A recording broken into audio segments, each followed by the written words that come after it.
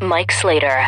Saturdays at 3 p.m. Eastern on the Blaze Radio Network. All right, I want to talk about confirmation bias because I think it's the most powerful force in our lives, truly. It's the most powerful subliminal force in our lives. You know what I mean? The Holy Spirit is. But you know what I mean? You know what I mean? Like subliminal, like unknowing force that everyone has. Is that a better way of putting it? Not a new phenomenon. I just quoted from Thucydides. Right? He noticed it thousands of years ago. And I think it's the most powerful force when it comes to how we take in news and how we interpret news and how we make decisions for candidates. We do it all the time. The reason I thought of it is because I noticed that different people support Donald Trump for opposite reasons. Not different reasons. That's a different thing. Different reasons, that's fine, right? You support him because of his trade policy and you support him because of his whatever, healthcare policy, right? Those are different reasons. And it's one thing to support someone because of varying degrees of a similar reason, right? You may support Donald Trump because he's going to raise tariffs by 20%. Someone else may support Donald Trump because he's going to raise tariffs by 40%. That's a varying degrees. I'm saying there's people who support Donald Trump for opposite reasons, right? I support Donald Trump because he voted against the Iraq war and he doesn't want to go into the Middle East. And then someone else says, I support Donald Trump because he's going to carpet bomb everyone and kill ISIS's family members, right? So like people support for totally different, opposite reasons, which is wild. How can that be? How can Donald Trump be all things to all people? I guess how does he get away with it is the thing. Why don't people call him out on that more often? Why doesn't everyone, truly everyone, say, well, hold on. These are opposite things. This person supports you, Donald, because you're going to deport 11 million people. This person supports you because they think you're going to support amnesty. How does that work? Confirmation bias. And we do it all the time. I think our brains are the least understood thing on the planet. I really do. Like our brains in the ocean. Like we have no idea what's going on in the ocean. We really don't. And we have no idea what's going on with our brains. We have no clue. Give you an example. Do you know that we constantly see our nose? Our nose is in our line of sight. But we don't see it because our brain ignores it. Our brain knows that there's nothing important going on at the end of your nose, so you don't need to look at it all the time. So we ignore it. Our brain literally ignores this thing in its line of sight all the time, except for right now because I mentioned it. Like right now you see your nose, right? Admit it. You see your nose right now because I mentioned it. And now it's really annoying. You're like, stop. I don't want to see it anymore.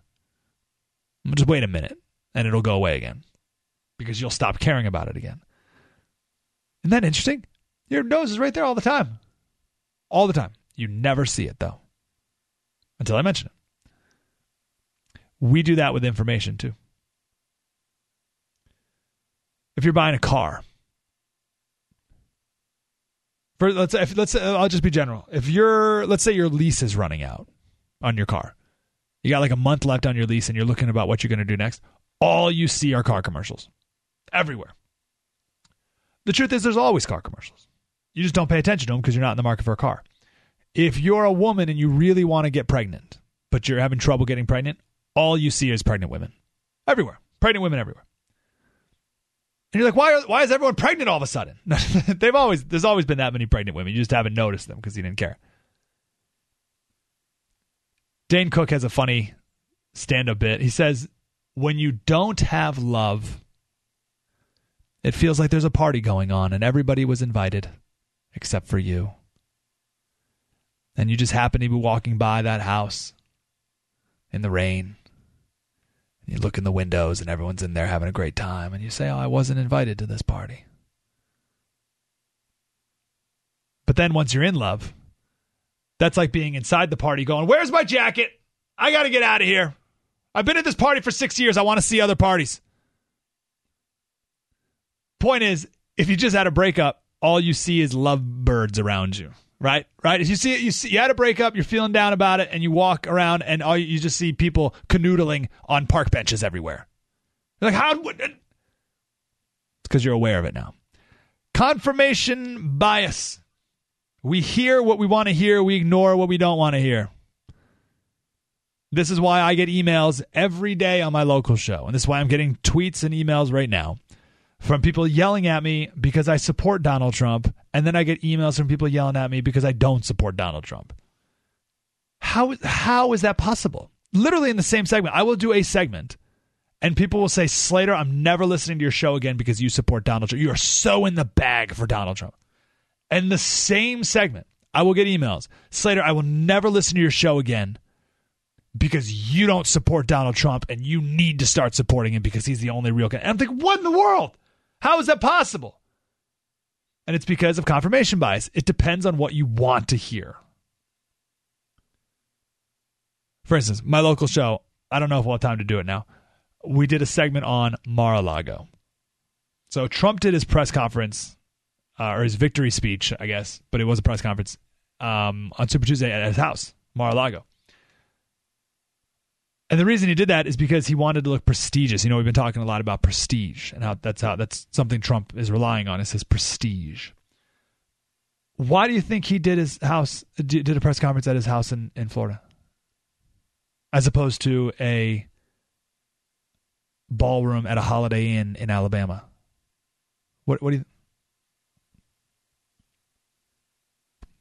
right, to prestige, and they fell for it perfectly. I was watching Fox News.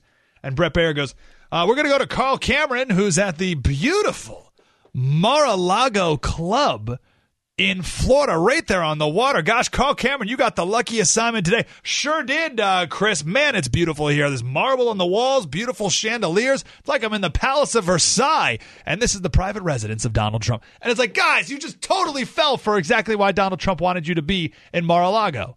So you could talk about his prestige. Totally fell for it. It was hilarious. Anyway, I did a segment on Mar-a-Lago because it's an interesting story. It was built by the daughter. Her name's Marjorie Merriweather Post. Her dad was C.W. Post. Flip, any guess on why C.W. Post had a ton of money? Post. Does his name Post ring a bell? Post. What's a famous Post thing? Post. Cereal? Bingo. Nailed it. Cereal. C.W. Post is Post cereal. So he died. He committed suicide when his daughter was 27. And she became the wealthiest woman in the country in 1927.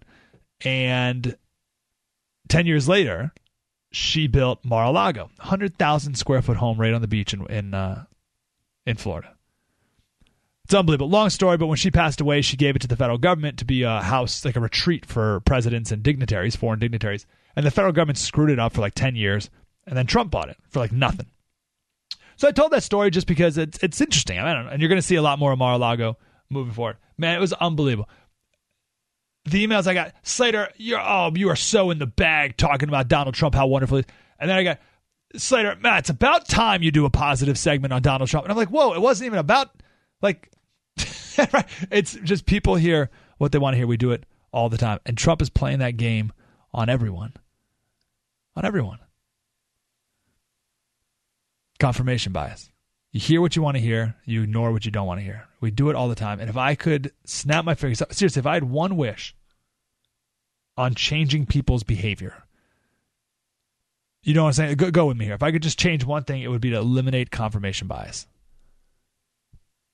We just truly, we come to an opinion and we want to polish it and protect it.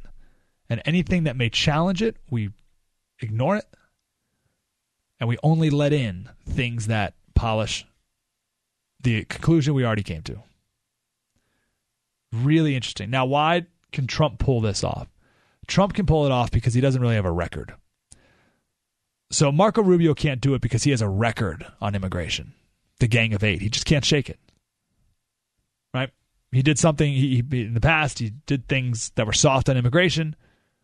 And it doesn't matter if at every debate he outlines the toughest immigration policy from anyone else on stage. It doesn't matter. He can't play both sides.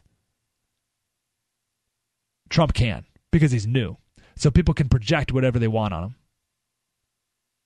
And he can pull it off. That's why he can say, he can blame Bush for 9/11 and he could say he was against the Iraq War, which makes him seem non-interventionist. And then he could talk about blowing up ISIS and killing their families. And people like that too. He's everything you want him to be. And I think that here, last point on this, he's going to use this to his advantage, still moving forward, because most people who are already supporting Donald Trump, there's nothing he can do to change their support. Nothing. And he even said that. He said, I could shoot someone on Fifth Ave and they'd still vote for me. I think that's 100% true. There's nothing he can do. So if you support Donald Trump because he's going to build the tallest wall in the world and deport 11 million immigrants, you support him. You're never going to change your mind. That's what he thinks. He thinks you're never going to change his mind. So moving forward in a general election, he's going to talk more and more. First of all, he's not going to mention the wall anymore. And he's going to talk a lot more about amnesty. He will. He'll talk more about a pathway to citizenship. He'll move way to the middle. And because people who already supported Donald Trump because they think he's going to deport 11 million Americans because of confirmation bias, they're not even going to listen to that. They're only going to listen to what they already heard and what they wanted to believe, and they're going to ignore anything that doesn't. I guarantee it. 1-888-900-3393, and that's why he's going to win, because he's going to keep everyone who thinks he's going to deport 11 million people, and he's going to gain new people who say, oh, well, that's a pretty sensible policy, that you just middle-of-the-road policy that Donald Trump came up with. That's surprising. I didn't know he's so moderate on these things. Wait for it.